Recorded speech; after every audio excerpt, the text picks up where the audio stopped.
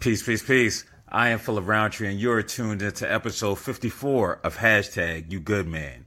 In this episode, I had the privilege of being joined by several good brothers who offered their honest thoughts on rape culture, consent, accountability, and allyship. I hope you enjoy it, but more importantly, I hope you gain some insight into just exactly how some men feel when it comes to these topics. Make sure you hit that subscribe button and share with a brother who could benefit from this conversation. Now, this topic, I'm going to let you know where this topic stems from. I wanted to have a real conversation on rape culture, right? I was listening to a podcast. Everybody know who my favorite rapper is of all time, him and Kanye. And people gonna be like, "Yo, what's up with your two favorite rappers?" But Joe Budden is one of my favorite rappers, and he has this podcast. Listen, he not paying me for this promotion, so we're gonna keep it moving. But in listening to the conversation that they were having about a mutual friend and acquaintance of theirs, that the conversation was on accountability, it was on rape culture, it was on consent, and it was on allyship. When I first was listening to it, I started to cringe because I was like, yo, this is toxic. But then I had to take a step back. And recognize, you know what? I wasn't always this advanced, this informed. Right, you know how new Christians are, right? When they a babe in Christ. Now, listen, I ain't going into it. This ain't about beliefs, about religion or what have you. But you know how they are. You might have been drinking on Saturday, but as soon as you get saved and baptized on Sunday, you start looking down on the people who were doing the things that you once did. And so I had to check myself. I had to show them some grace. Because yes, on the continuum, when we talk about rape culture and consent, I may be a little quote unquote further along, but I don't know what their experiences were. But the fact they were able to just have this conversation on such a huge platform, I found it to be something that was needed, something that was necessary. And now my thing was, how can I help push this conversation forward? And so with that, I've reached out to several people, several brothers of mine who I know are really out here doing the work when we talk about men's wellness, men's mental health, emotional well-being, spiritual and physical. And it was just like, I need these brothers to come on so we can have this conversation, right? So we could take it another step forward. We're going to try to bring in Brother Tyrone right now real quick. Let's see. Brother Tyrone, you with us? Yeah, I can hear you. Oh, man, beautiful, man, beautiful. I was nervous. Yeah, for sure. And so with that, I'm going to get into the introduction of our guest for today. So the brother who I just welcome in is Mr. Tyrone Melvin, who's a community outreach specialist. He's trained in sexual assault counseling, and he's a survivor. So I appreciate you having you here, brother. We have Dr. Charles Corporal, who's the host of the What's Your Revolution podcast. He is based in New Orleans, Louisiana. I still haven't made it out there, but these flights is about $52 right round trip. So I might have to take a trip down there. So peace to you, brother. Thank you for joining us. Man, I'm excited to be here with you, brother. No doubt. We have Mr. Jason Rosario. He is the creator, founder of The Lives of Men and the Hey Jason podcast. Peace to you, brother. My God, thanks for having me. Appreciate it. No doubt. We have our professional Negro dancer and creator. See, and I was like, I'm not going to say Negro dancer, but I feel like the people know every Monday since what, Zane's January? Yeah. Since January, I've been calling you that. So now we have professional dancer and creator, Mr. Zane Booker in the building. Peace, Zane. Hey, what's up, everybody? And last but certainly not least, we have the good brother Michael Olnick, master's level social worker in the building. Peace, Mike. How are you?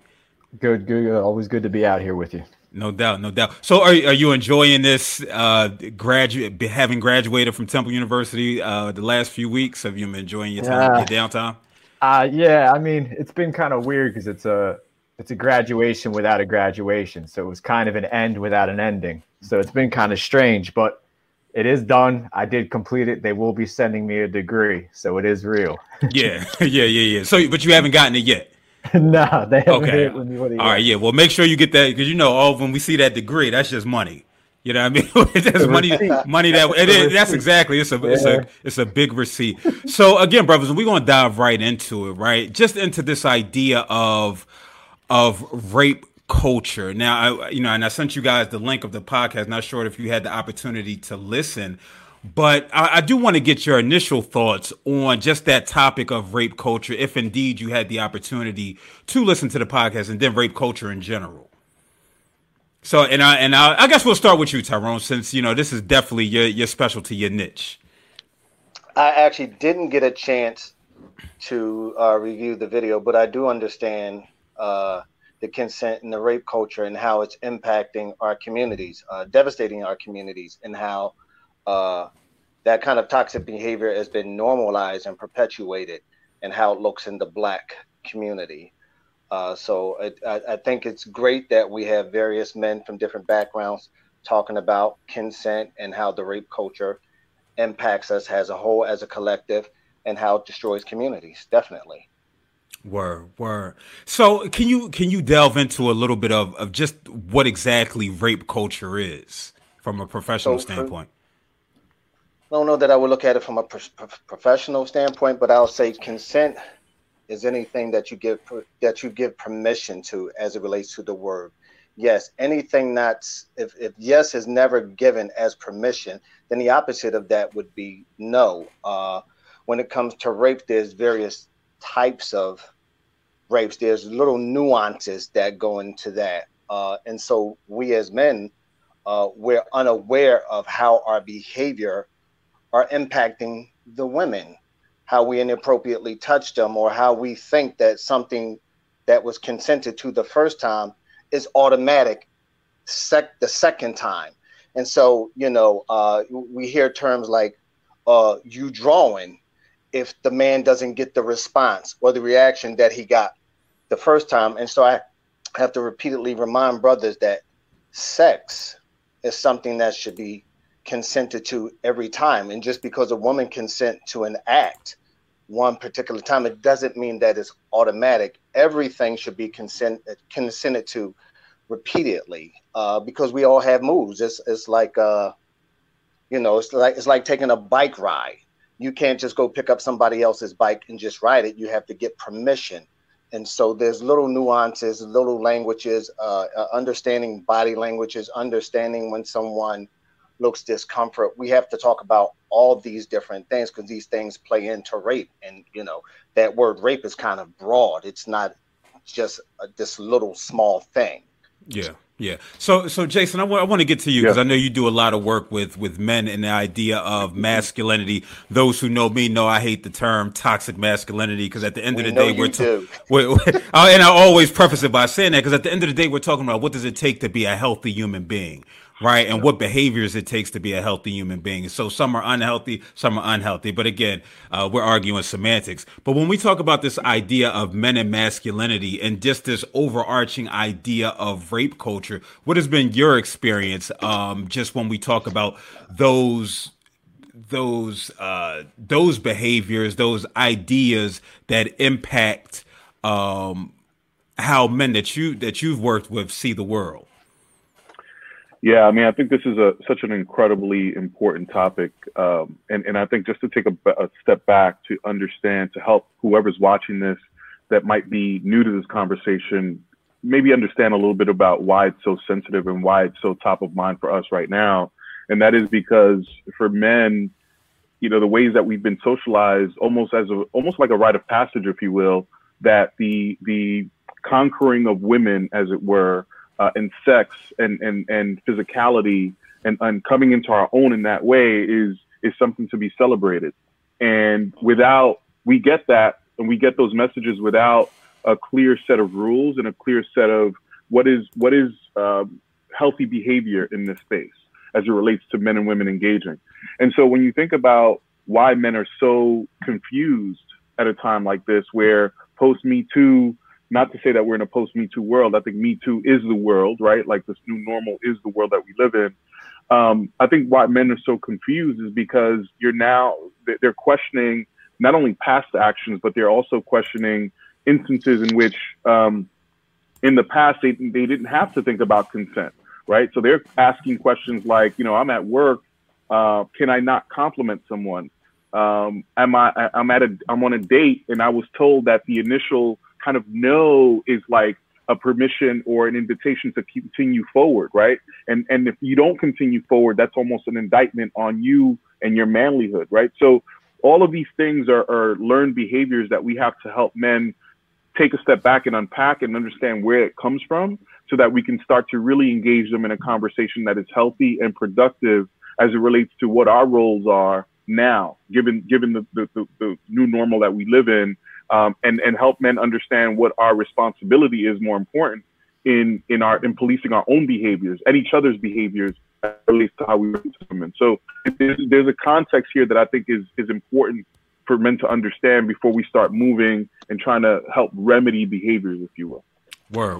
What I want to do right now is I want to post this this diagram up, and those who are watching, you'll be able to see it as well. It's a rape culture diagram. And I you know, I'll talk about my issue with the diagram a little bit later in the conversation. But I think when we talk about this idea of rape culture, and hopefully you brothers can see it, right? We see that it stems from, again, a lot of societal conditioning, right? So when we talk about sexist attitudes, when we talk about rape jokes, when we talk about locker room banter, just this idea of things that's been normalized, right? Things that's been normalized, and how that permeates our thinking. And when it comes to, again, how we see the world, I don't want to make it specific for, again, this is endemic to those who identify as hetero cis males, right?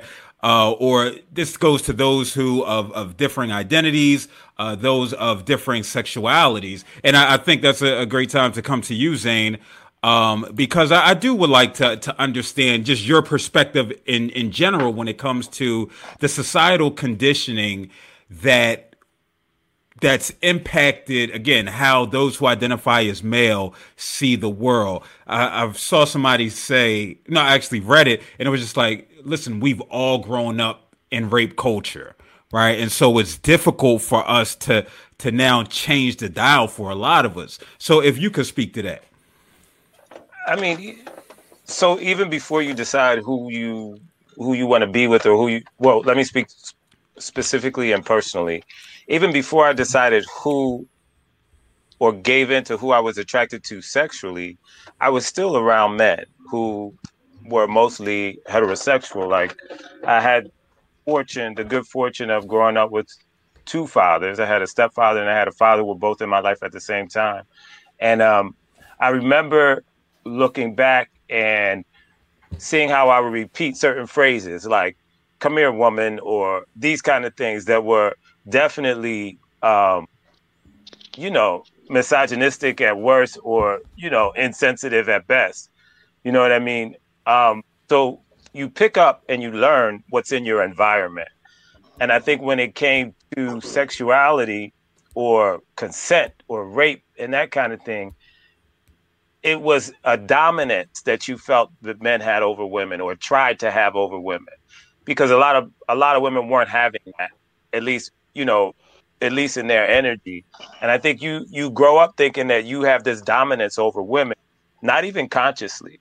And so the being gay, I didn't really start to realize how I expressed that dominance until, I was in teaching situations, or I was in situations where I could feel I wasn't honoring a woman for her fullness. So in my space, I recognize that feeling of privilege or dominance that I had, and I had to start to roll that back and just sort of identify it. Like with my sister, or with people that I worked with. Recently, I had to check myself in terms of favoritism with two colleagues. I was like, I love men, so I always have to make sure I'm not favoring men just because I love men. You know what I mean? And to check myself, was I dominating this woman or pushing her out? I wanted to be fair, but it's a sense of dominance, a sense that we have a right to dominate you. Yeah. Like, we've been given this right, and you have to first recognize it, because it's hard to recognize, because it's so practice. It's so practiced, and it's not invisible, but it's accepted in a way that you don't realize that it's there. Like you watch two people argue and then you think that they're equal until the physical part comes into play. Like I can remember not my real father, but I can remember my father was a very soft-spoken man. He didn't argue. He would leave the room before he'd argue. But I remember my stepfather and my mom argued. And it wasn't until, not that he got physical, but I remember he punched a wall one time. So that was a show of force that I took on and didn't realize I took that on. You know what I mean? Yeah. I definitely appreciate that response. I want to go to you, Mike, and just get your thoughts on just this whole idea, because you did message me say, "Yo, I listened to the podcast, and I had some thoughts on it." So just your ideas and your thoughts related to the topic of rape culture, how men are conditioned, et cetera, et cetera. Yeah, just I did check out the podcast, and like you, there were moments where I was like, yeah. Like they're close to getting to something that could be used, but they're also like kind of on the line of still being really supportive of it, or almost like hand waving at it, not really talking about it fully. But then I had to also, like you, think about like, well, where are they at in their process?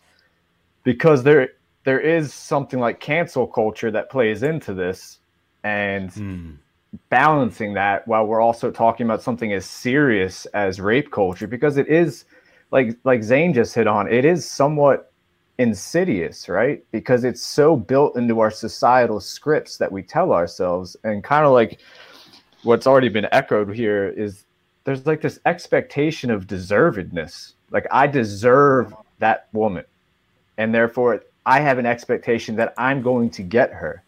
And it's like taught to us from like look at like little kids that are like 2-year-olds and they got a ladies' man shirt on, right? It's like little subtle messaging. Yeah, it's all over our society, and we have to. The one thing that let me down with that podcast is they kept saying, if it's my friend, I'll say something. Like there had to be an established relationship for them to call somebody out. When it's the bigger problem is, what are you signal boosting as a man in the world? Like, are you giving off solutions? Are you giving off actions? Are you giving off the right words that show someone that they can't treat women with this expectation that they deserve them? Like, it's not just about who my friend is. I need to be putting off the energy that says, I understand that I come from a point of privilege as a man in a patriarchal society. And I need to recognize that I need to like work against that and use my privilege for power, right? Yeah. And like that's why I appreciate you bringing men together to discuss this, because we do need to do that. For sure. And last but not least, Dr. Charles, love to get your perspective on the topic at hand. So, bro, this is an interesting topic to hear you all speak, because I feel like we're still missing the point. Because we are talking about rape culture just when it comes to heterosexuality, men raping women and the rape culture. And we know that rape exists across the spectrum. And men are the lion's share of violence towards people. And so I don't want us to miss out on that point when it comes to that. We've normalized as Zane said, we have normalized the dominance of men, but I don't want to leave out other populations that men dominate. And so that's my take. I didn't get a chance to really listen to the entire podcast. Yeah. But I love what Michael said is that they kept harping on, if this is my friend. And in my growth as both a scholar and a practitioner and as a personal man, we see it play out. And how do we hold ourselves accountable for our own actions? As Michael said, when it comes to our privilege as a man, how do we step forward and not have, as we talk about the bystander effect, and make sure that we're not standing on the sidelines when things happen? Because, as you said, Phil, we are evolving. We're hoping that we're evolving people. We're evolving, right, humans. And so if we begin to continue to dehumanize people, right, all we're doing is just advocating for rape culture to continue to exist. because we're allowing for the dehumanization to exist. And so I don't want to miss out on this point where we're just sitting talking about men raping women. And so I don't want that. Everybody watching that, this is a conversation that should be about everybody that's involved in this process. Listen, I completely agree, Dr. Charles. You know, actually, I was going to get to that. I didn't know if you were going to touch on it or not, but everybody that again, that knows me, and I talked about it with that rape culture diagram, a phenomenal diagram that it is. I feel that, again, we were looking at it from a perspective that this is endemic to hetero-cis men, right? And so when we talk about survivors come in different identities, right? And so with that, what I found lacking in a lot of the literature and the information and the resources that I found, even though I understand what statistically what it looks like, right? But it never talks.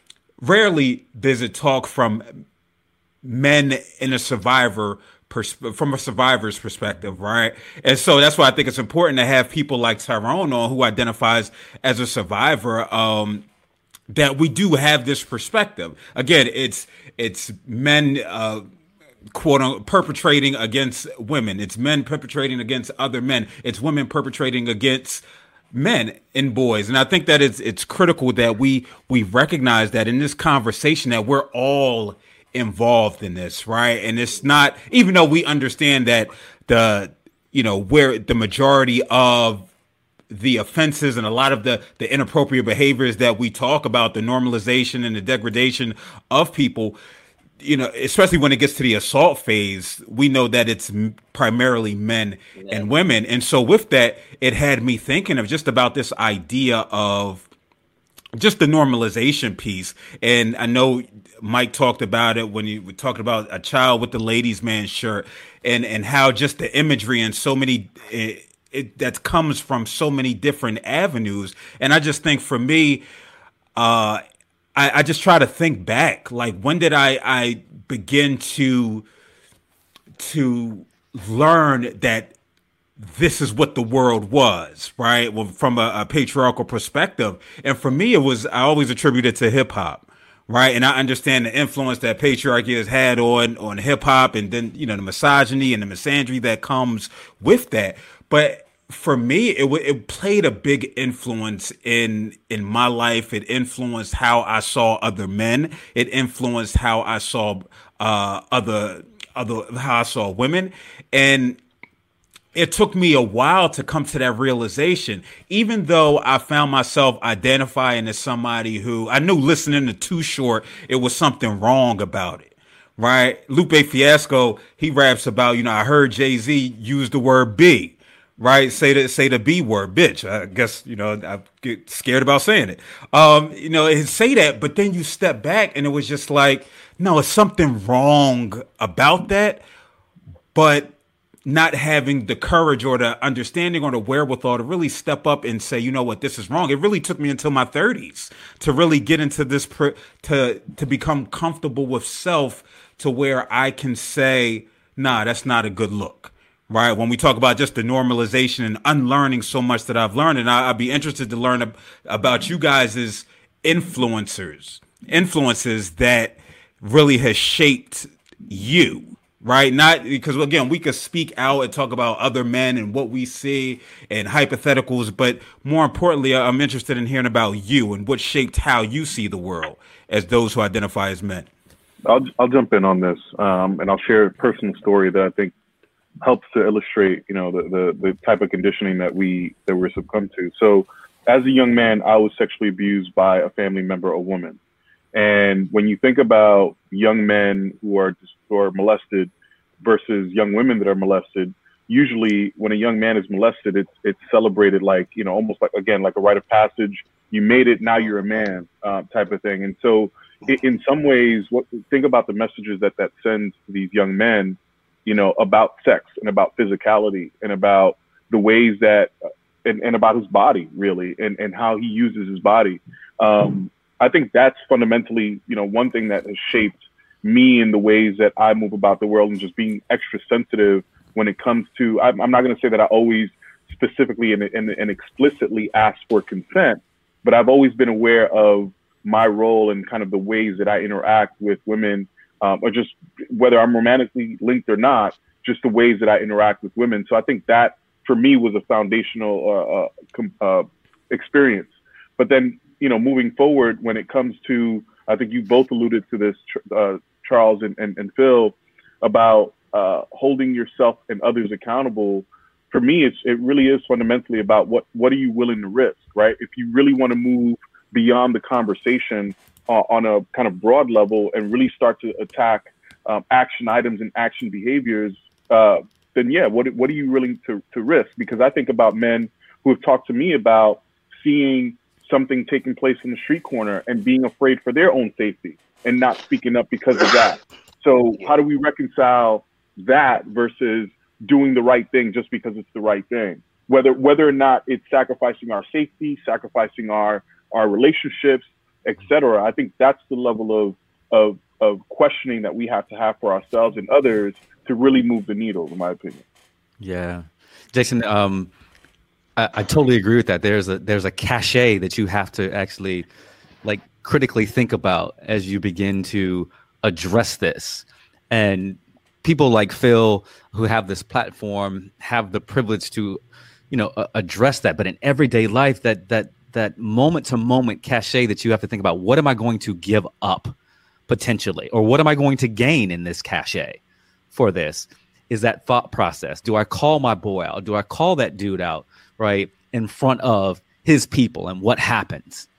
And then, I could be a hero. Everybody's thinking hey, I should have done this, or, or a victim, right. Yeah. Exactly. Yeah.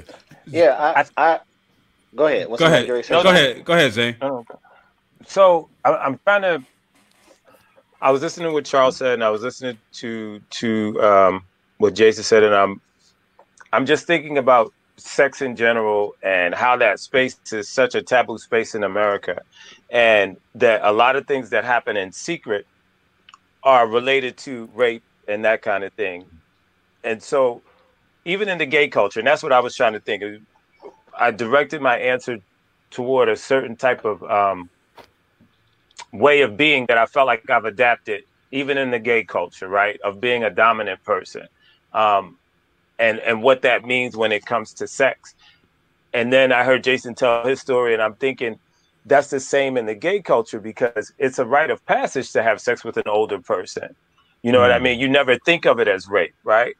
And it changes the way we understand things. Even if you don't know that immediately, and even if you don't identify it until you're older, it changes the way you think about relationships and boundaries. You know what I mean? Because once the boundaries become blurred, it's difficult later in life not to know that they're not there, but it's easier to blur those boundaries again, right? To cross those boundaries because they've been crossed by you, and it's celebrated in a way, especially when you're a male having sex with an older person. Yeah, and I definitely agree 100% with what he just said. I myself, I experienced sexual molestation for about 10 years from an older female cousin, and I also experienced being inappropriately touched by a male teacher. No penetration, but a touch is a bad touch is a touch. But ironically, in the midst of having that 10-year relationship with that older cousin, one of the things when I think back and I reflect, she wasn't the only one. So, I didn't realize for years that although I blamed myself for being a womanizer, for taking advantage of women, and I've never really had to work for women. I've always gotten attention. So it was just there for me.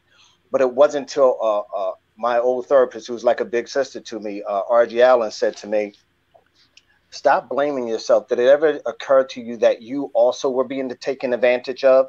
You've had women throw themselves at you or position themselves in places where they could take advantage of you because you were always vulnerable, because you had no boundaries, which I did not.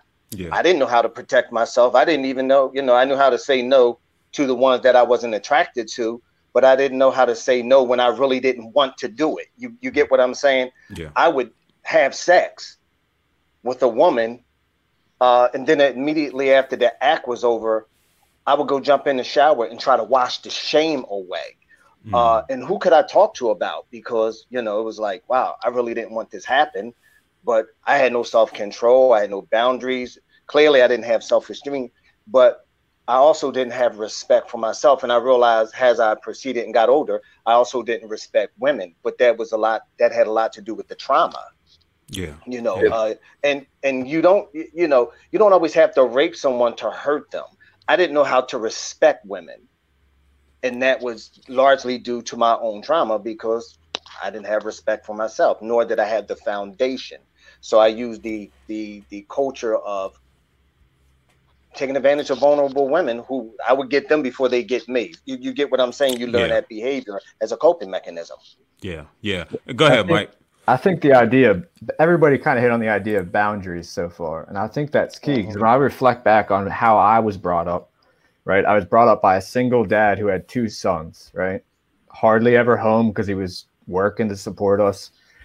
We taught ourselves, right? That means I'm learning from my friends. That means I'm learning from media. So I'm learning from TV, movies, whatever. And we're not teaching kids consent and boundaries. Right. Listen, that's not just for girls. That's for little boys too. They need to know what body autonomy is. They need to know what consent is, because we have these.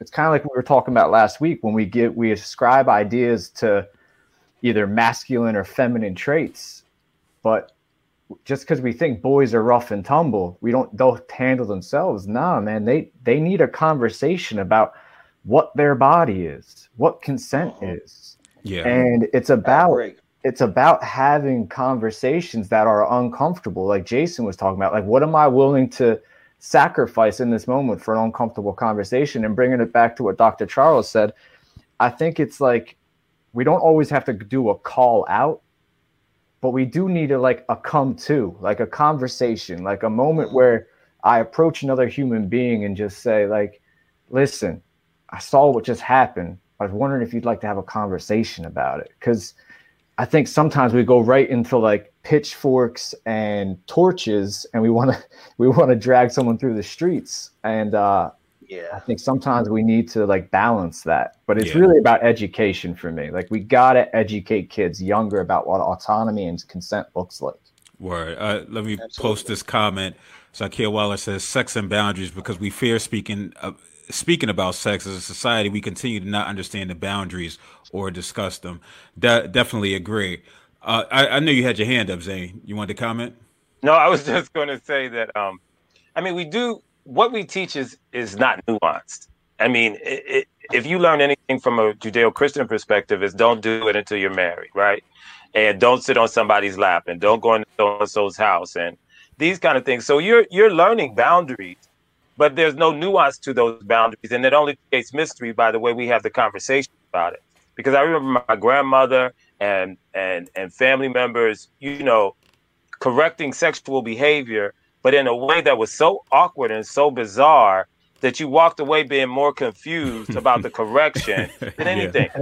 Yeah. Like, I remember I used the word virgin before, and the answer, the solution that my aunt and uncle gave was to send my cousin and myself out on the porch. And this is what my cousin said to me. So, virgin like the Virgin Mary. I was like, yeah. And that was the end of the conversation. I was still confused, and I can't remember right now how that came up. You know what I mean? Whether they overheard me use the word virgin. But they were so scared to have a real discussion, a nuanced discussion about boundaries and sexuality and body, that it was just don't do it. And if it came up, the conversation was so confusing that but can I add that you felt even more anxiety around that?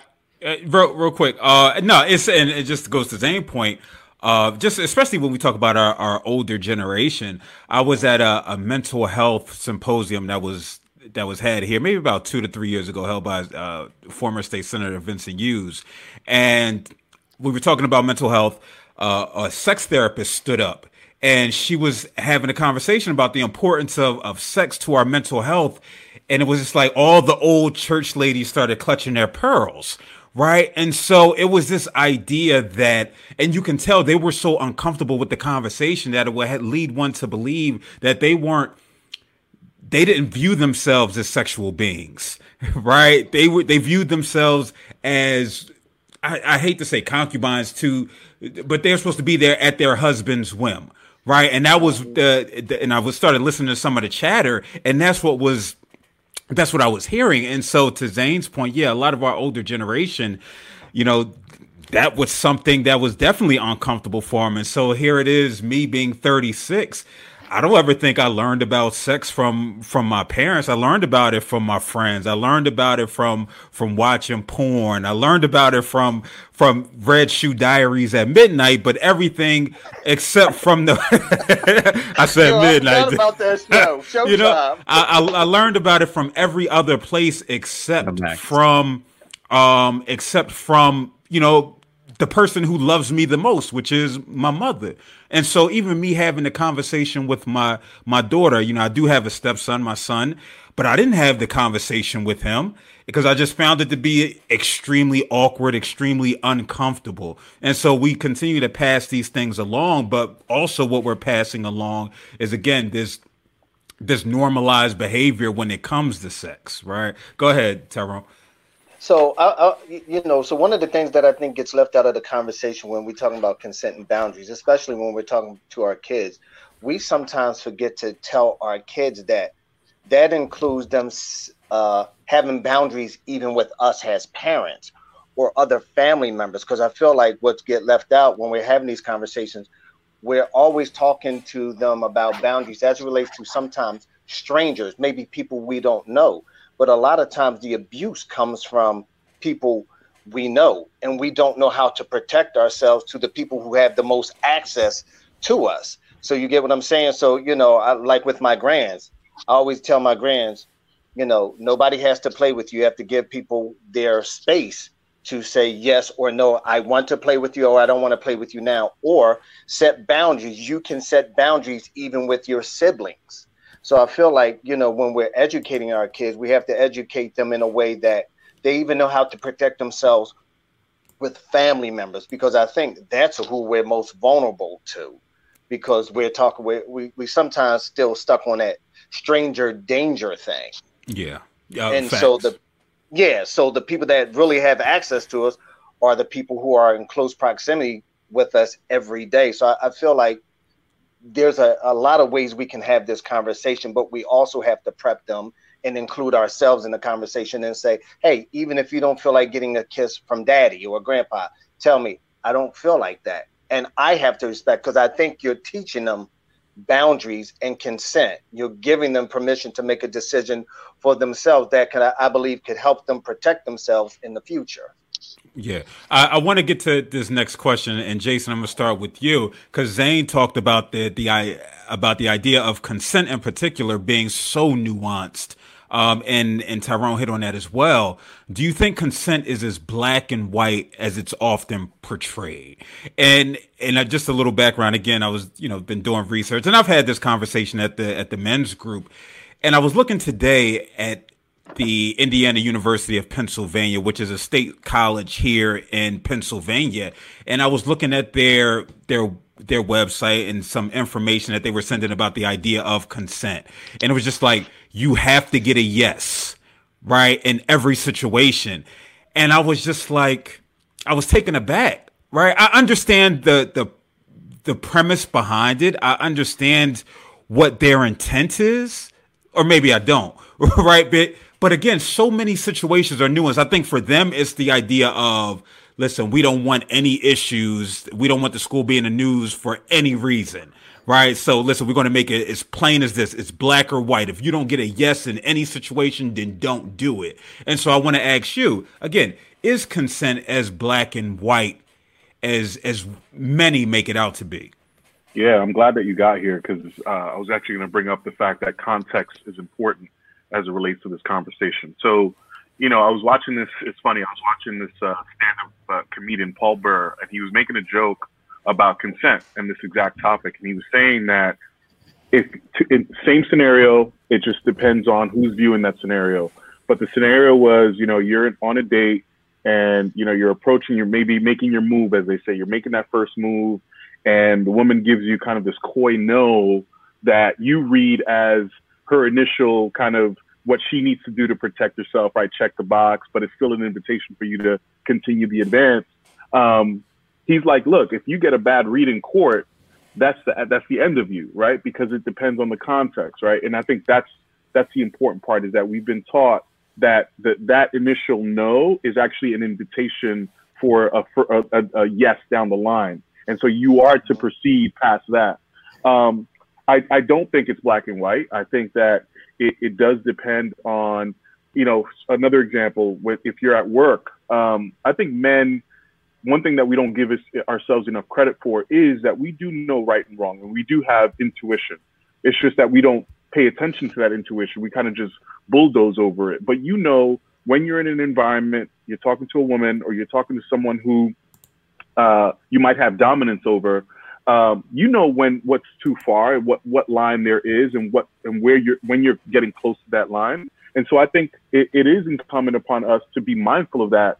But it also is important to just have a conversation if there is some doubt. And I think that's where that's where you can eliminate some of the gray area, is that if you are in conversation and you might be a little bit unsure, you don't know what the feeling is in that dynamic, then ask a question. Is this feel good for you, right? Is this, are you vibing with this right now? And I think it doesn't necessarily have to be a mood killer, but there's a way that you can learn to ask questions in a way that doesn't make it awkward, but still gets you the clarity that you both deserve in that dynamic. Word. Dr. Charles, what about you? Do you think consent is as black and white as society tends to make it out to be? Yeah, I do. And Jason, I appreciate the answer. I think in the culture that we live in, I think in our everyday instances, consent is everything, regardless whether it's about sex or whether it's about a conversation, it's about a compliment that you're going to give to a person. Consent is black and white, because at the end of the day, I feel like we've talked about this from the male's perspective, or the person, like we've got to protect that person, right? Or that person has to be protected. No, we've got to stop people from taking liberties against people, right, without having consent. And I think we miss that point, right? What happens, I work with some super dope women where I work, right? They're also super attractive, right? So if I want to say like, hey, you've got on a nice dress on today, I first ask them, like, can I give you a compliment? Right? Because that signals to them, like, I still am retaining my power. Like you saying, oh, you look great in that dress, I've taken away their power. And I never want to do that. But that's the evolution of me as a man, right? Because I would normally, right, as a younger man, you look really good. You look hot in those jeans or whatever. And not knowing that makes, like, I don't want to hear that. And to have so many women out there saying, or so many people out there saying, like, I don't really want to hear that. That's not what this is about. And so in my opinion, think consent is black and white. You have to achieve consent before you move forward. That's it.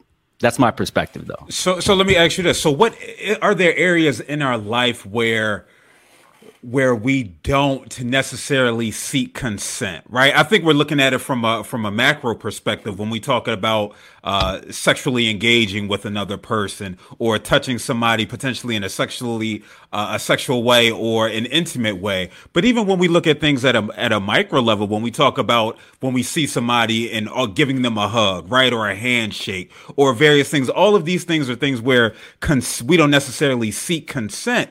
But it's where there's assumptions made and where it's just implied, right? Because that's just the norm of society. So what are your thoughts on that? Should we be asking for consent in every arena. Hey, is it cool if I shake your hand? Hey, and we seen Joe Biden get in trouble for putting his arm on, well, he went a little further, like caressing hair, right? But putting your hand on somebody's shoulder to console them. I know me personally, with regards to the latter and putting my hand on somebody's shoulder, I've been more cognizant of that, right? To say, hey, is it okay for me to put my hand on your shoulder, especially if you're in a mood, which, you know, a sad mood, or, you know, or what have you. Not if you're happy, but even still, in a happy mood, should we still be asking somebody in day-to-day situations such as those? I mean, that's a good question, brother. And I think, you know, the handshake is a universal thing that we go without consent, right? You're asking for consent when you put your hand out, and somebody then puts their hand back to you. They've given you consent. But I think if you don't know someone and you go up to hug them, right? That's still in my opinion, that's still taking away their power, right? Their ability to say, you know what? I don't know you. You potentially are a threat. Why are you, without consent, wanting to hug me or put your hands on me or put your arms around me? And so, to me, again, it goes back to initially, right? You're asking for consent. Like, I understand that you might have had a bad day. Is it okay for me to give you a hug? Because that allows them to have power. And I don't ever want to take away anyone's power. Yeah. Gotcha. Can I jump in on that? Yeah. Yeah. I appreciate how, because I think Jason and Dr. Charles both have a point, right? And I think it's where, like, the context of relationships, before we have information, before we have knowledge of this person, consent is black and white. It is. You haven't found out about who they are. You need to get to know them. You need to figure out what they appreciate and what they don't appreciate, what makes them uncomfortable, what doesn't make them uncomfortable. But I think, like, when you've established a relationship, you do have to do a little bit more nuanced work, because you do have to recognize certain tells. Because listen, consent isn't always verbal. Sometimes it's nonverbal. Anyone that's been in a long relationship knows that there's nonverbal cues you got to pick up on at times. And then I wanted to throw in there one thing that we haven't really talked about yet, is that when we talk about consent, it's still so the act of sex focused.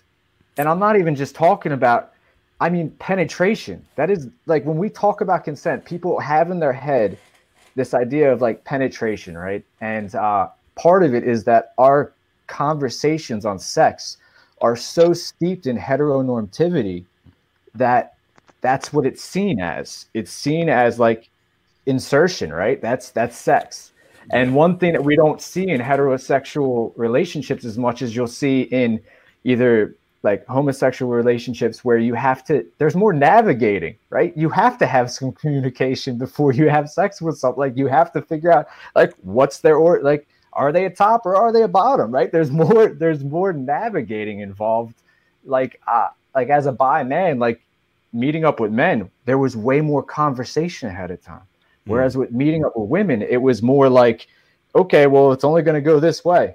Yeah. So there's something wrong there, but we have to add nuance to that conversation. Listen, we're going to continue this conversation with consent, but I know I'm about to call you Dr. Rosario. Well, forget it. We're going to call you Dr. Rosario anyway. I know you got to get ready to go. So I just want to get your last thoughts when it comes to, and we're going to continue the conversation on consent for sure, but just get your thoughts on just this idea of accountability and allyship and what that looks like. In what context, though?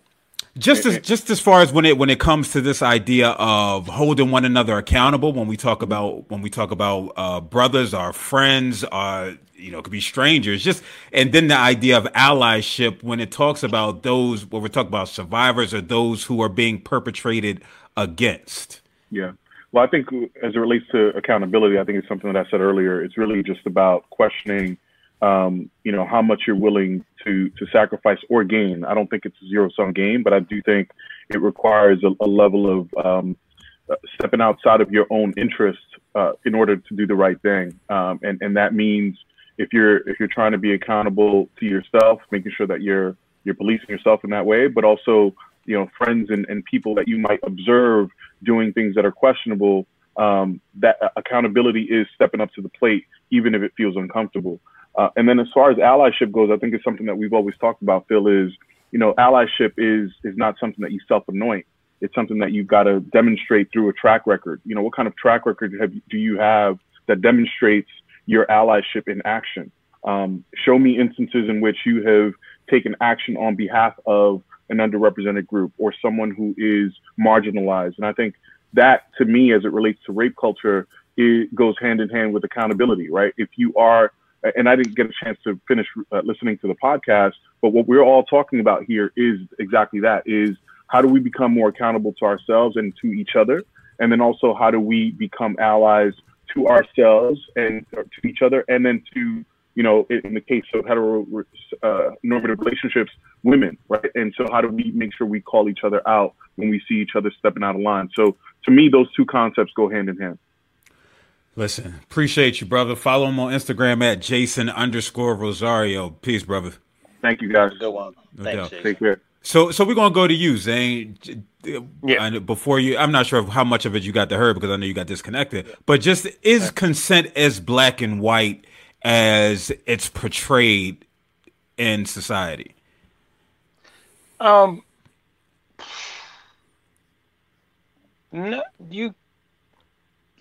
again, I think that you have to think about context, right? And so there's what Michael said is so true, and I think that's how there's so many things that are running through my head in terms of gay culture and consent. So you're on a date, you know what I mean? What's the context?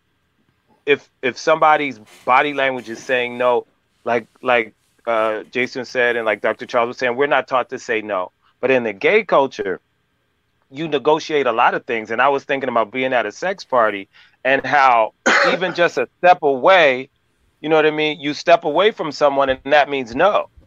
And that those things are understood in those spaces, that even the smallest form of physical no means no. You know what I mean? That in those spaces, you would think that they might be more open to rape, but the subtlety of nuance, things, they're no. So, yeah, so even the smallest thing can be misunderstood in those situations. But going back to the question, which I think I strayed away from, is it black and white? No, it's not black and white. But sometimes, yes, it is black and white. Yeah. You know what I mean? Yeah, like, it's definitely situational. Like, I think I read Casey Lemon's book and how they used to pull trains. Was that consensual, really? You know what I mean? A lot of the train pulling culture in our society and the way we grow up, that's not really consensual. And the other thing that I wrote down while we were talking, like, a lot of things are transactional. You know what I mean? Like, men feel like sex is transactional. So if you walk into a situation feeling something is transactional, you're not looking for boundaries. You're looking to get what you think you put in, right? So your whole mindset is wrong. So how do you create a nuanced situation when for him it's black and white? Because it's like, I pay for dinner, we're going to have sex. So that's the black and white part. Everything else on the person, whether it's a male or female, who's the victim, so to speak, or who's the person who has to give the consent. You know what I mean? That's where the nuance comes. You know what I mean? That's where a reluctance is a no. You know what I mean? So I wanted to go on more about that transactional thing, because I think I'm gonna let you get to that, because matter of fact, go ahead, get that point off, because it might be something Tyrone want to respond to. No, I was saying, even in situations as a child, you know, and I've made mistakes in my life, and I've been held myself accountable for those things and been through the fire and come out on the other side. And I think that what I learned is, like, a lot of things is misunderstood love, right? So even when you think that love is transactional, some weird way, we learn that sex is love. And that's something that gets confused from a very young age. Yeah, I want to comment on something that hurts, because I do see, you know, I see we have actually a lot of comments popping off. I'm not sure if y'all are able to see them or not. Let's see. So Afia said, consent is not black and white. When drugs and alcohol are involved for any gender, ignoring those very common circumstances is negligent and dangerous. For sure. Let me see. The Kalima Johnson, the use of call women and girls females. And see, I appreciate that comment, Kalima, for sure, and I appreciate you tuning in. But I think this is the exact reason why, right? Where I decided once I started the hashtag You Good Man Men's group, because I feel like that's a conversation for another time, and sometimes it gets lost. And so if you don't have brothers who aren't as aware, who aren't as evolved, granted, we might not be using the language that one may desire, right? We might not be using the vogue language of today, but yet we're still trying to learn. We're still trying to understand the best that we can. And so I'm not going to call it minutia, but I don't want the focus to be put on the language of somebody using the term female, right? But I would rather the focus be, and it's necessary because that could shame somebody from even continuing to converse and to have a conversation.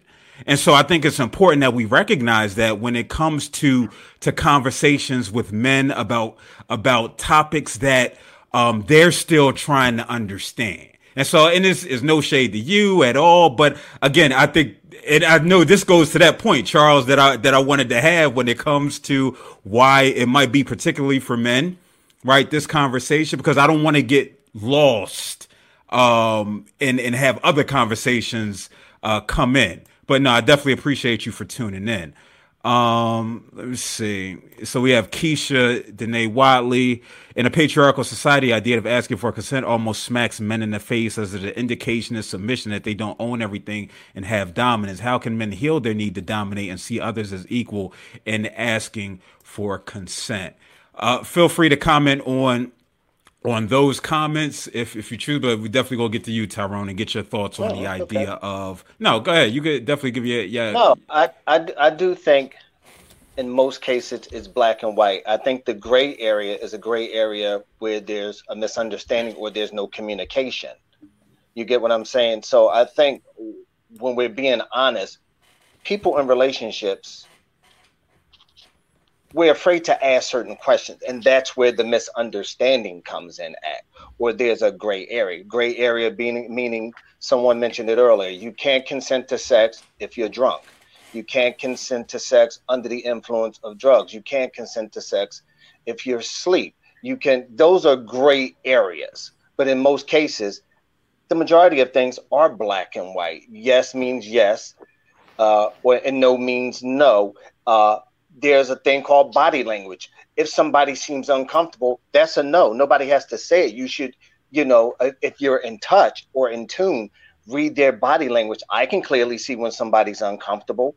Ask them, are they okay? Are you okay with moving forward? If not, let me know. So it's about us being honest with ourselves. I think in most cases, our selfish desires come into play. So we're not concerned about the other person. We're trying to meet a need. And that's just not always men on women. That works both ways because we're entitled.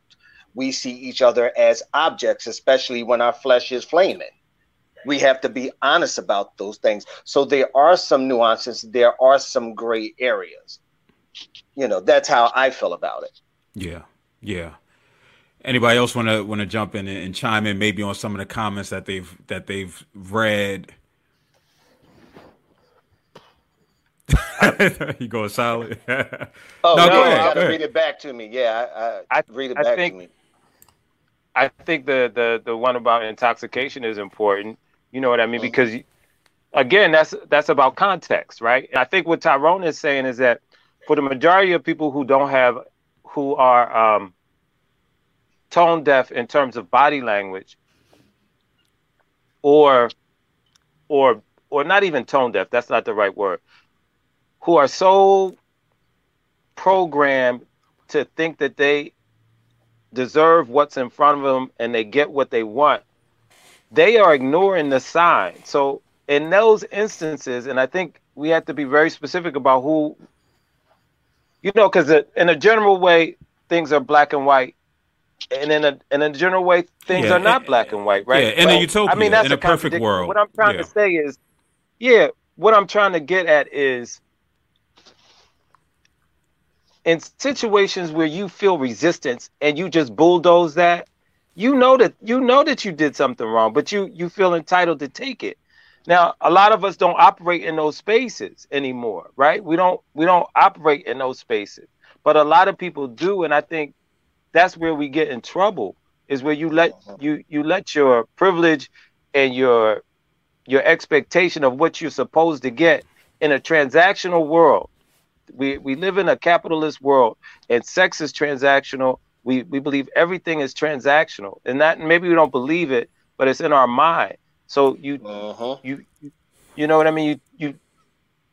I'm babbling now, but I'll stop. No. It makes complete sense. I think when we talk about intimate relationships in particular, I think about dates, right? I think about me going on a date with a woman and me not attempting to kiss her because I was too shy. And then after several days, it's like, yo, what took you so long, right? For me to initiate it. So again, that idea of consent, do I ask and say, hey, am I allowed to kiss you? Again, we miss this, how it's practiced, right? We take out the human element. There's so many things that when we say that it is black and white that we don't account for, right? But and I think this goes to the point of it being nuanced. Again, when we add liquor or drugs into the equation, that definitely changes it. I can only speak to the liquor aspect. Especially that one time I smoked marijuana. Hi, Mom, if you're listening. But when we talk about alcohol, I might go out with somebody. I might have a drink to take the edge off, and they might have drink or multiple drinks.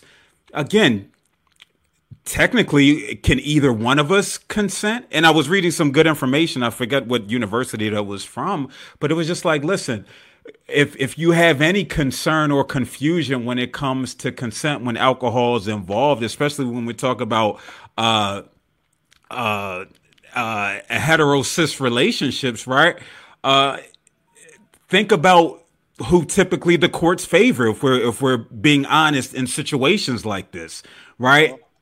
Think about it. If wake up and somebody, hey, no, this wasn't supposed to happen. Whoever is the initiator of it, there's a high probability that they'll be the one prosecuted. And so it was just like, but again, are we thinking about that in our day to day? If we're trying to court somebody, again, it's so nuanced. Yes, as we said in child welfare, you always want to err on the side of caution. Go ahead, Zane, because it looks like your mouth is blown up. Well, I'm struggling with the word nuance and in the way we see what has transpired, right? It's not nuance for somebody to grab somebody's titty. That's wrong, right? No, I think that's when we talk about the macros and the black and whites, the non-negotiables, like rape. Okay, so that's the word. That's not nuance. Touching somebody against their will. No, but if you're on a date, and I'm not too well versed on the Aziz Ansari situation, right? Clearly, two perceptions of what happened when it comes to their date or what have you, and we see this on dates a lot of times, right? Where somebody might have differing perspectives, especially the ones that make the news when it comes to celebrities. But yeah, that's where the nuance comes in. The average situation, there will be no arrest or charges. The courts and law enforcement favors the man. Again, I don't necessarily know if that's true, Omari. Well, it has right? Been. Say it again. I mean, if you thinking about what the past was like. Well, yeah. If we think about what the past is like for how sure. we got here, what I mean? How we got here. Yeah. So, man. I mean, there is some truth with regard to a lot of these cases not being. A lot of these cases, men aren't always convicted. So, for sure. So that's a nuance, if you will. It's unfortunate, but again, I feel like the gray area comes down to conversation, then asking certain questions up front. I feel, and I know it to be very true because when I have conversations with my female friends, I notice it more with my female friends than my male friends. They're uncomfortable to have certain conversations because they want somebody to like them. You get what I'm saying? And my thing is, if I'm asking you something, I want you to give me the answer that I'm asking, because what I don't want to happen is I don't want to misread you. I don't want you to take my choice away. So I'm asking for a reason. So I think when you have a conversation, it doesn't allow much room for a gray area. Yeah. You know what I'm saying? You have to dive into what are your what are your turn-offs? What does that entail? Like, what are your turn-offs to say? Because you'll find a lot. Like I think I'm a happy-go-lucky person in most cases, but just because I'm a man doesn't mean I always like to be touched. There are times I don't want somebody in my space. I don't want you touching me. I don't want you hugging me. And you know what I'm saying? Where we have this notion that, hey, most men like that attention. No, I don't like the attention. I've had attention my whole life. I'm not always looking for attention.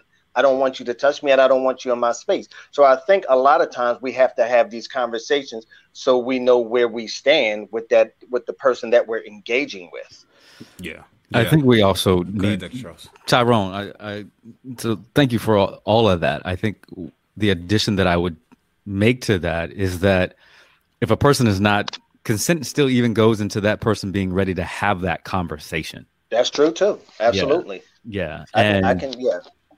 So that's all. And that was my question. So how do we get to the point where we can have a conversation? What does that initiate look like? What do we have to become to be able to say something? Like, what's that transformation like? That's my question, because yes, we know it can be black and white, right? And yes, we know it can be nuanced. For instance, if I'm flirting with a man that I don't know if he's gay or not, and the first flirt that I throw at him, I think it goes over his head, or he responds, is that consent? You understand what I mean? Is that consent for me to flirt more? Yeah. Yeah. You understand? I mean, those things are nuanced. But then when you really get to where somebody, now, in certain situations, if I'm flirting with Phil's about 100 pounds more than me, maybe a little less. If I say something wrong to Phil, I might get hurt. You understand what I mean? So, but I'm the one making the advance. So where is the nuance there? Like, what kind of antenna do I have to have up? And I know I have the antenna up all the time, but I'm saying somebody else, if it's a male-female relationship, you don't even have no antenna up because you just flirting. You throwing your best shots. You don't have no perception that you might get hurt. Yeah. But are you reading their body language? Because I feel like body language speaks volumes to me. Like, if somebody's flirting with me, I'm not flirting back. I'm saying something when I'm not saying absolutely anything. Yeah, and it's just, but that's the answer. That's the answer to my question, though. Like, how do we learn that? You have to start paying attention. Men have to start paying attention to more than what they think they deserve or what they want in the moment. And I hate to make this an all lives matter moment, but no, we all do. We all need to be paying attention to what body language is saying. I know me personally, there's been times where, again, I'm not going to, make it seem like, it happens all the time, but I've definitely been, physically accosted. I've had, especially when I had some muscles, right? I've had comments made about me that were uncomfortable and various things that take place. And I don't want to, minimize, men when we're the ones, being the individual who's looked upon in this way, right? Because again, the conversation, and it tends to be one-sided, and I don't want to lose sight of that. I think body language is an important thing. When I've worked with children as a therapist and understanding body language, it's a difficult, arduous process in having them understand. But what happens is it typically takes a lot of interactions. Right. It takes a lot of interactions. It takes a lot of life experience. But if we think about, we're not really socialized to learn how to interact with one another from an early age. Right. When we think about the classroom setting, I think about the calls that I get from my daughter's school from time to time, and her engaging with kids in the classroom setting. And so they're not typically trying to teach things such as proximity. Right. What that looks like, eye contact, what that looks like, what resistance looks like, right? What somebody, what folded arms might look like, and how that's a measure of resistance. We typically are left up to our own devices to learn, and those who have a desire just for knowledge in itself and understanding and awareness, and again, it comes from a lot of interactions with people, we tend to be ones to seek that out. But even with that, we still get it wrong, right? For me, I'm super aware, I'm hyper aware, right? Because I don't want to put myself in situations. And again, I think these extremes that where we are now, you hope that at some point that the shift, that's taken place since the Me Too movement, that there was an extreme that was necessary to say, yo, this shit is fucked up, right? And so you need to be mindful of everything that you do.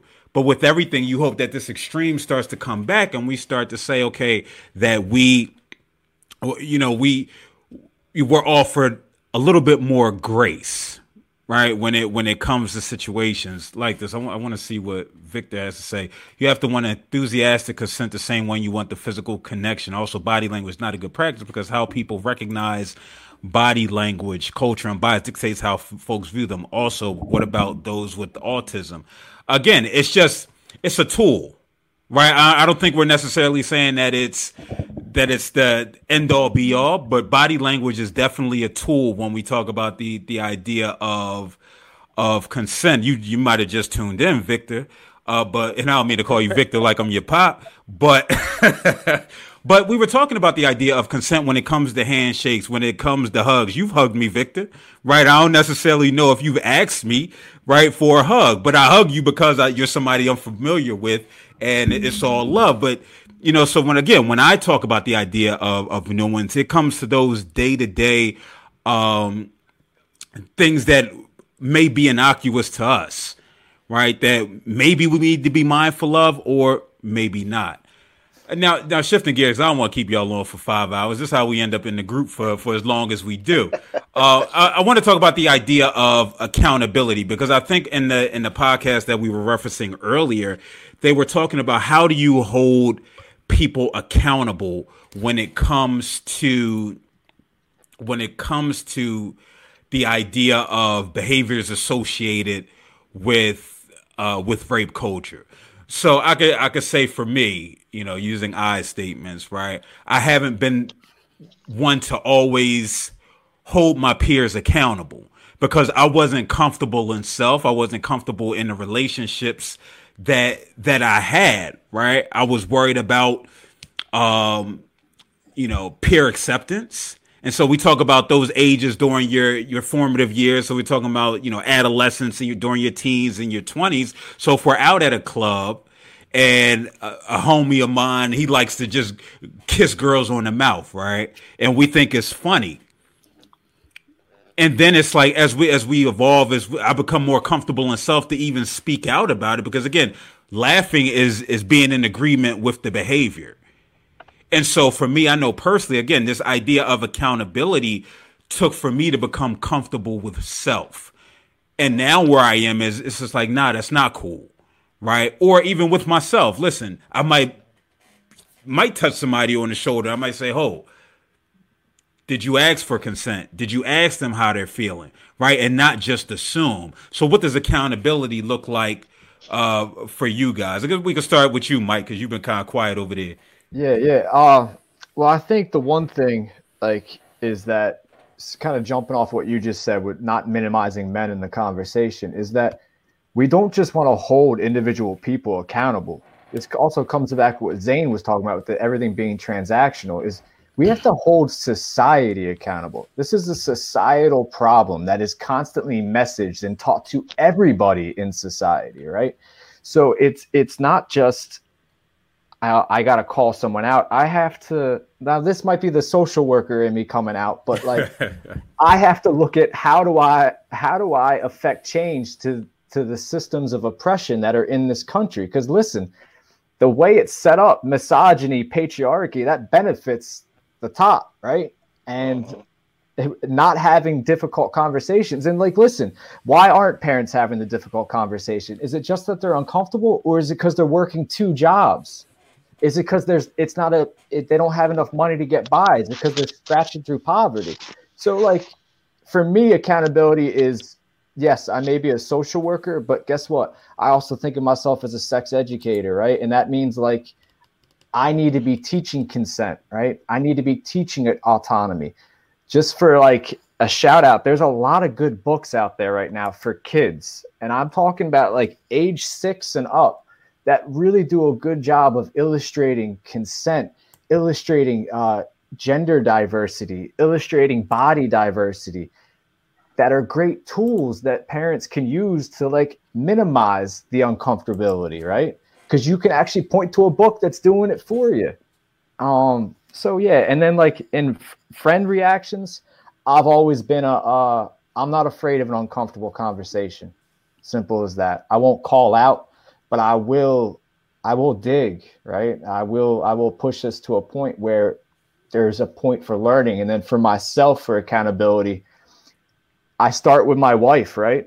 If my wife calls me out on something that's residue from like the patriarchal society I live in, I leave myself open to learn. Simple as that.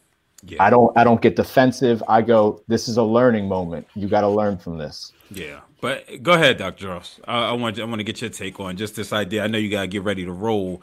It's seeing as though it's 9:30, man. We roll. I appreciate your brother's time. So just this idea of accountability, and I'll throw allyship in for you since your time is running low. No, I appreciate it, dear brother. And I think I echo what Michael's saying is that accountability starts with you individually. And I love what you said earlier. Like, we're not perfect people. And we can't expect ourselves to be perfect.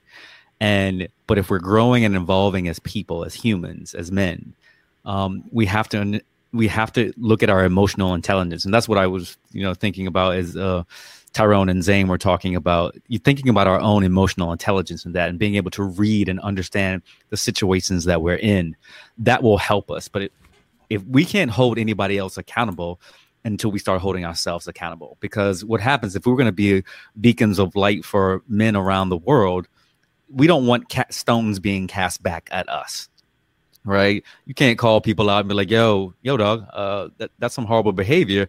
Then they can point their finger. Well, remember when you were doing this? I just saw you doing that. And so I think a level of accountability starts with, how are you working every day to be the best version of yourself when it comes to your interactions with people? And how are you limiting and working to not dehumanize people? I think when it comes to allyship, as my homeboy talks about, you have to have empathy, and you only work through empathy by living and walking as much as you can in other people's shoes. And so listening to people, right? Listening to people and their lived experiences, and going out, right, with them. Being in spaces that you may be uncomfortable with, right? And so I have a good friend. When we travel, we make sure to go to gay bars. So I can actually, feel that level of uncomfort. Like, he's like, we're always doing heterosexual things, right? Mm. For me to understand what it means to be a gay man, right, it means that I have to sit in my discomfort to learn empathy so I can be an ally. Because if you can't do that, if you have no empathy for the other people's lived experiences, you can't be an ally. You can't be an accomplice. You can't be a partner. Yeah. Yeah. I think, you bring up a great point when we talk about the idea of empathy, especially when it comes to men. I forgot what study I was reading, but it was just like, especially when it comes to men, right? You have to relate if you want them to truly empathize, you have to relate the experience to an experience that they've experienced, right? And you see the connection take place where they say it might click, right? Instead of saying, oh, you should feel, or yo, you need to be more mindful of this, but it's no. Remember when you felt like X, Y, and Z during this experience. Now imagine how they might feel. Right. And so the study showed that the level of empathy that came for the individual, for the situation, it rose exponentially. And so, again, that's something to be mindful of, because, again, for some, it may be just a disconnect that may be taking place as to why we might not be empathizing with the survivor. Right. It just has to be. And I think that goes not only for just men, for people in general. If you can make it relatable, right, if you can make it to them specifically, like we could talk about that with this whole COVID-19, right? You still see a lot of people out here saying, yo, F it. I mean, I'm out here. But then when it hits your backyard, that's when it starts to really start to resonate. Right. So I think you bring up a great point when you talk about this idea of empathy. Listen, brother, I always appreciate you. Make sure everybody tunes into the What's Your Revolution podcast, available on all streaming platforms. Thanks, Dr. Charles. Man, it's always Dr. Charles. Nice Thank you. meeting Have a you. good one, man. Yeah, Nice meeting you, man. You too, brothers. Hey, Phil, I just want to say, man, you're doing amazing things, brother. Keep up the work. I appreciate the opportunity to be on with you. Keep spreading your word and knowledge, man. You're a blessing to the world. I appreciate you, brother. Appreciate you. All right. Y'all be good. Peace. You too. All right. So I think we talked to Mike. So now there's this idea of, and I think we could lump them in together because I know, Zane, you probably got to get ready to go to work. This ain't the group. Yep. All y'all are members of the group that come through, so you know how we get. We might be sitting there for 3.5 hours till Uncle Bobby's closed. But just to get your perspective on this idea of accountability and allyship before we wrap up. So for myself, when we're talking about accountability and ally, a lot of times I use my own situation to kind of identify, to kind of help people identify. And I do that by storytelling, being vulnerable. That vulnerability and storytelling has allowed people to kind of gravitate towards me and kind of like taking stock what's being said to them. Because anybody that knows me, I give you the ugly about me in my past behavior. So, I'm the poster child of bad boy or that kind of bad behavior or that womanizing or all those things I talk about. So it's literally, I'm not one to shy away from what I would consider to be those tough conversations. I have no problem calling someone out on behavior that I consider to be inappropriate. And a lot of times I use those conversations, and Phil, we've talked about the celebrities, how people give them a pass because of their celebrity or because they look like us. I don't give anybody a pass. For me, it's either right or wrong. You don't get a pass because you have $1 million in your account and you're a celebrity. Bad behavior is bad behavior because your behavior can be harmful to someone else. And that harm can impact someone else in a way that doesn't allow for them to recover for X amount of time. It might. So I talk about all the ugly stuff. And in terms of ally, I think it's important for us to become allies, to practice allyship, and to even show our vulnerability to women and support women in a way that allows them to see, hey, not all men are like that. There are some good brothers out there. There are some brothers that are changing their behavior because they're changing their messaging. I think having these conversations, we've all taught each other something in those groups that we didn't know prior to going to the group. So I think it's going to take a lot of conversations, a collection of conversations. It's going to take a lot of vulnerability and a lot of empathy.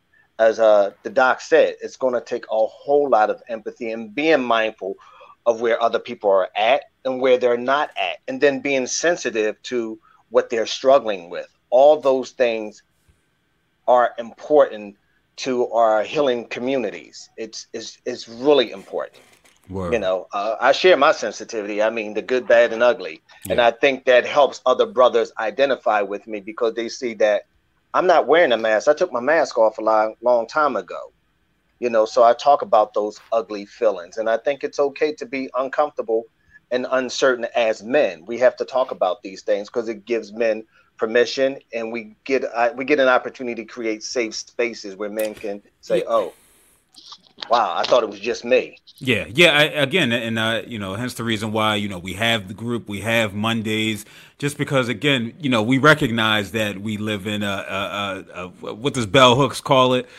Patriarchal, capitalistic, white supremacy, patriarchal, capitalistic society, right? But still, we still catch the short end of the stick at times, no doubt. Mm-hmm. And so it's important where we can be amongst one another. No, the language might not be perfect, right? But I think we need to focus in on the desire, right? The desire to learn, the desire to want to quote unquote be better. Like, we really need to honor that, right? We could work on how it comes across, and again, but you guys know that I use the example of that. If a brother comes to the group, he might say, "This bitch get on my nerves." We know in outside society, in general society, listen, he's going to be shamed to the point where he's not going to even want to even discuss further as to what he means, right? And so, yes, we can address the B word, but first we want to understand, well, why is she getting on your nerves? And then what makes you so comfortable to call her the B word, right? But we have to allow people the opportunity. And I think where we are as a society, no, we live in cancel culture. If you say one wrong word, we hopping down your throat, and we miss the forest for the trees. You know what I'm saying? So, no, definitely appreciate you, brothers. Zane, I did give you an opportunity to go. No, I mean, I agree with. I think by working on myself and trying to see where I can be better, a better empath, a better understanding myself and how my actions affect other people. And I'm not afraid of an intense conversation. You know that. So when I do have the opportunity to, have conversations that counter aggressive male culture or ways we see women, I do. And then sometimes I choose not to. And that's in context. You know what I mean? Is people that, well, I'm not going to make excuses for myself. So sometimes I think I have to get better at that, when to engage, when not to engage. But I think when I feel safe to engage, I engage. And when I put a magnifying glass up against myself, I think that's helpful too. You know what I mean? So holding myself accountable, holding people that are close to me accountable, and then trying to learn from my mistakes, and also trying to grow with every conversation that I have. You know what I mean? Yeah. I'm always trying to be better at understanding somebody else's situation. Yeah. Yeah. And I guess, I don't know if, Mike, you got an opportunity. I know you talked about accountability. Did you want to comment on allyship? On allyship, I mean, I think Dr. Charles hit on a good point with the empathy idea. And the one thing that's happened in our society is we have gotten so diverse in our identities, right? So diverse. But we've also, through that diversity, we've become very inclusive communities that are very small, right? And sometimes we're not able to interact in some way because there is less space, right? We don't allow messiness in learning when it comes to this stuff, like you talked about with the cancel culture. Yeah. But I think, like, for me, it's honoring another human, right? Whatever their humanity expresses itself as, whatever their path has been, I expect to greet every person I greet that they have some kind of trauma in their background, right? It's almost guaranteed. So if I'm approaching somebody as if they're dealing with some kind of trauma or some kind of struggle, I'm going to come from a space where I'm going to be careful in my language, where I'm going to be careful in the way I emote, where I'm going to be careful in my verbal, like nonverbal. How am I standing? Am I standing in an aggressive way?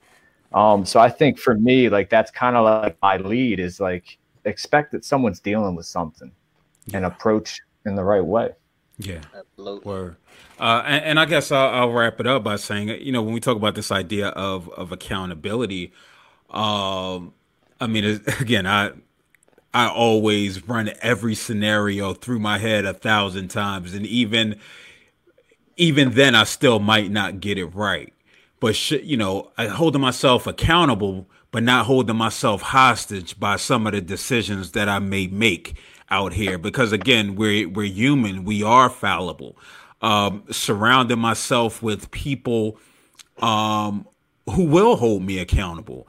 I know my women friends. I don't think I was the one that said female. You know what I mean? Because I think I done got skewered like 75 times by Kosowa and by Stephanie and a few other women who I look to for guidance in certain areas, as well as other brothers, right? So again, it's surrounding myself with people who also have a desire to not only grow themselves, but to see me grow.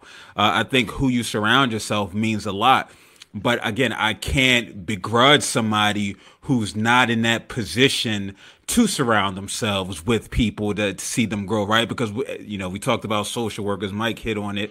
Recognizing that everybody's trauma is different. Everybody's timeline is different, right? And still holding space and that grace necessary for them. So while still in the midst of, having teachable moments with others and what have you, even if right then in that moment, they might not get it. So they might not get it the first time, but I can't afford to throw the baby out with the bathwater. The good homie Greg Corbin, he always says, listen, we can't cancel people, black folk, especially because we can't afford to, right? We're not necessarily in a position where we can, right? So yes, we might want more for our brother and for our sister, but we're just not necessarily in a position, especially where I am as a person in my growth and what I said that my desire and what my passion is, which is helping other people,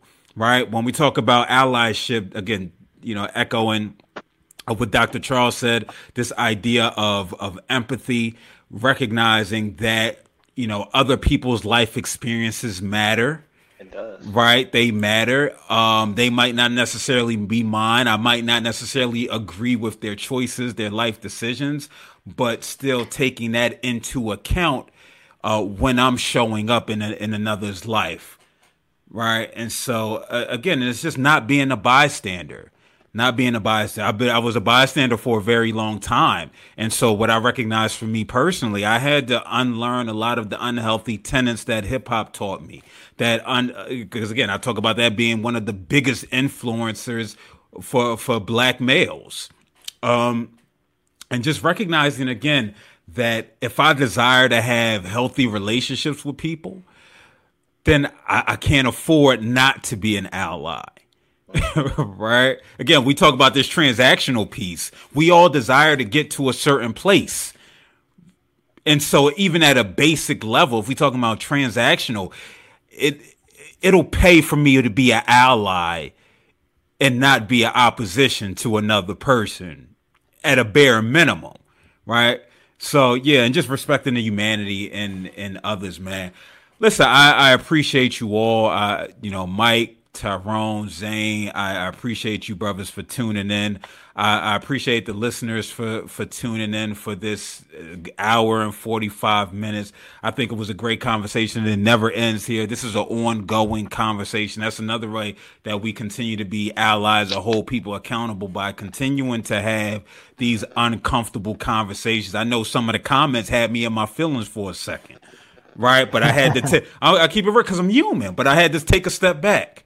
Right. And say, listen, if somebody offering pushback, that's a beautiful thing. Right. Because if I say my goal and my desire is to grow. Right. How can I not at least think about it? How can I not at least think about it? So, again, I appreciate you all for tuning in.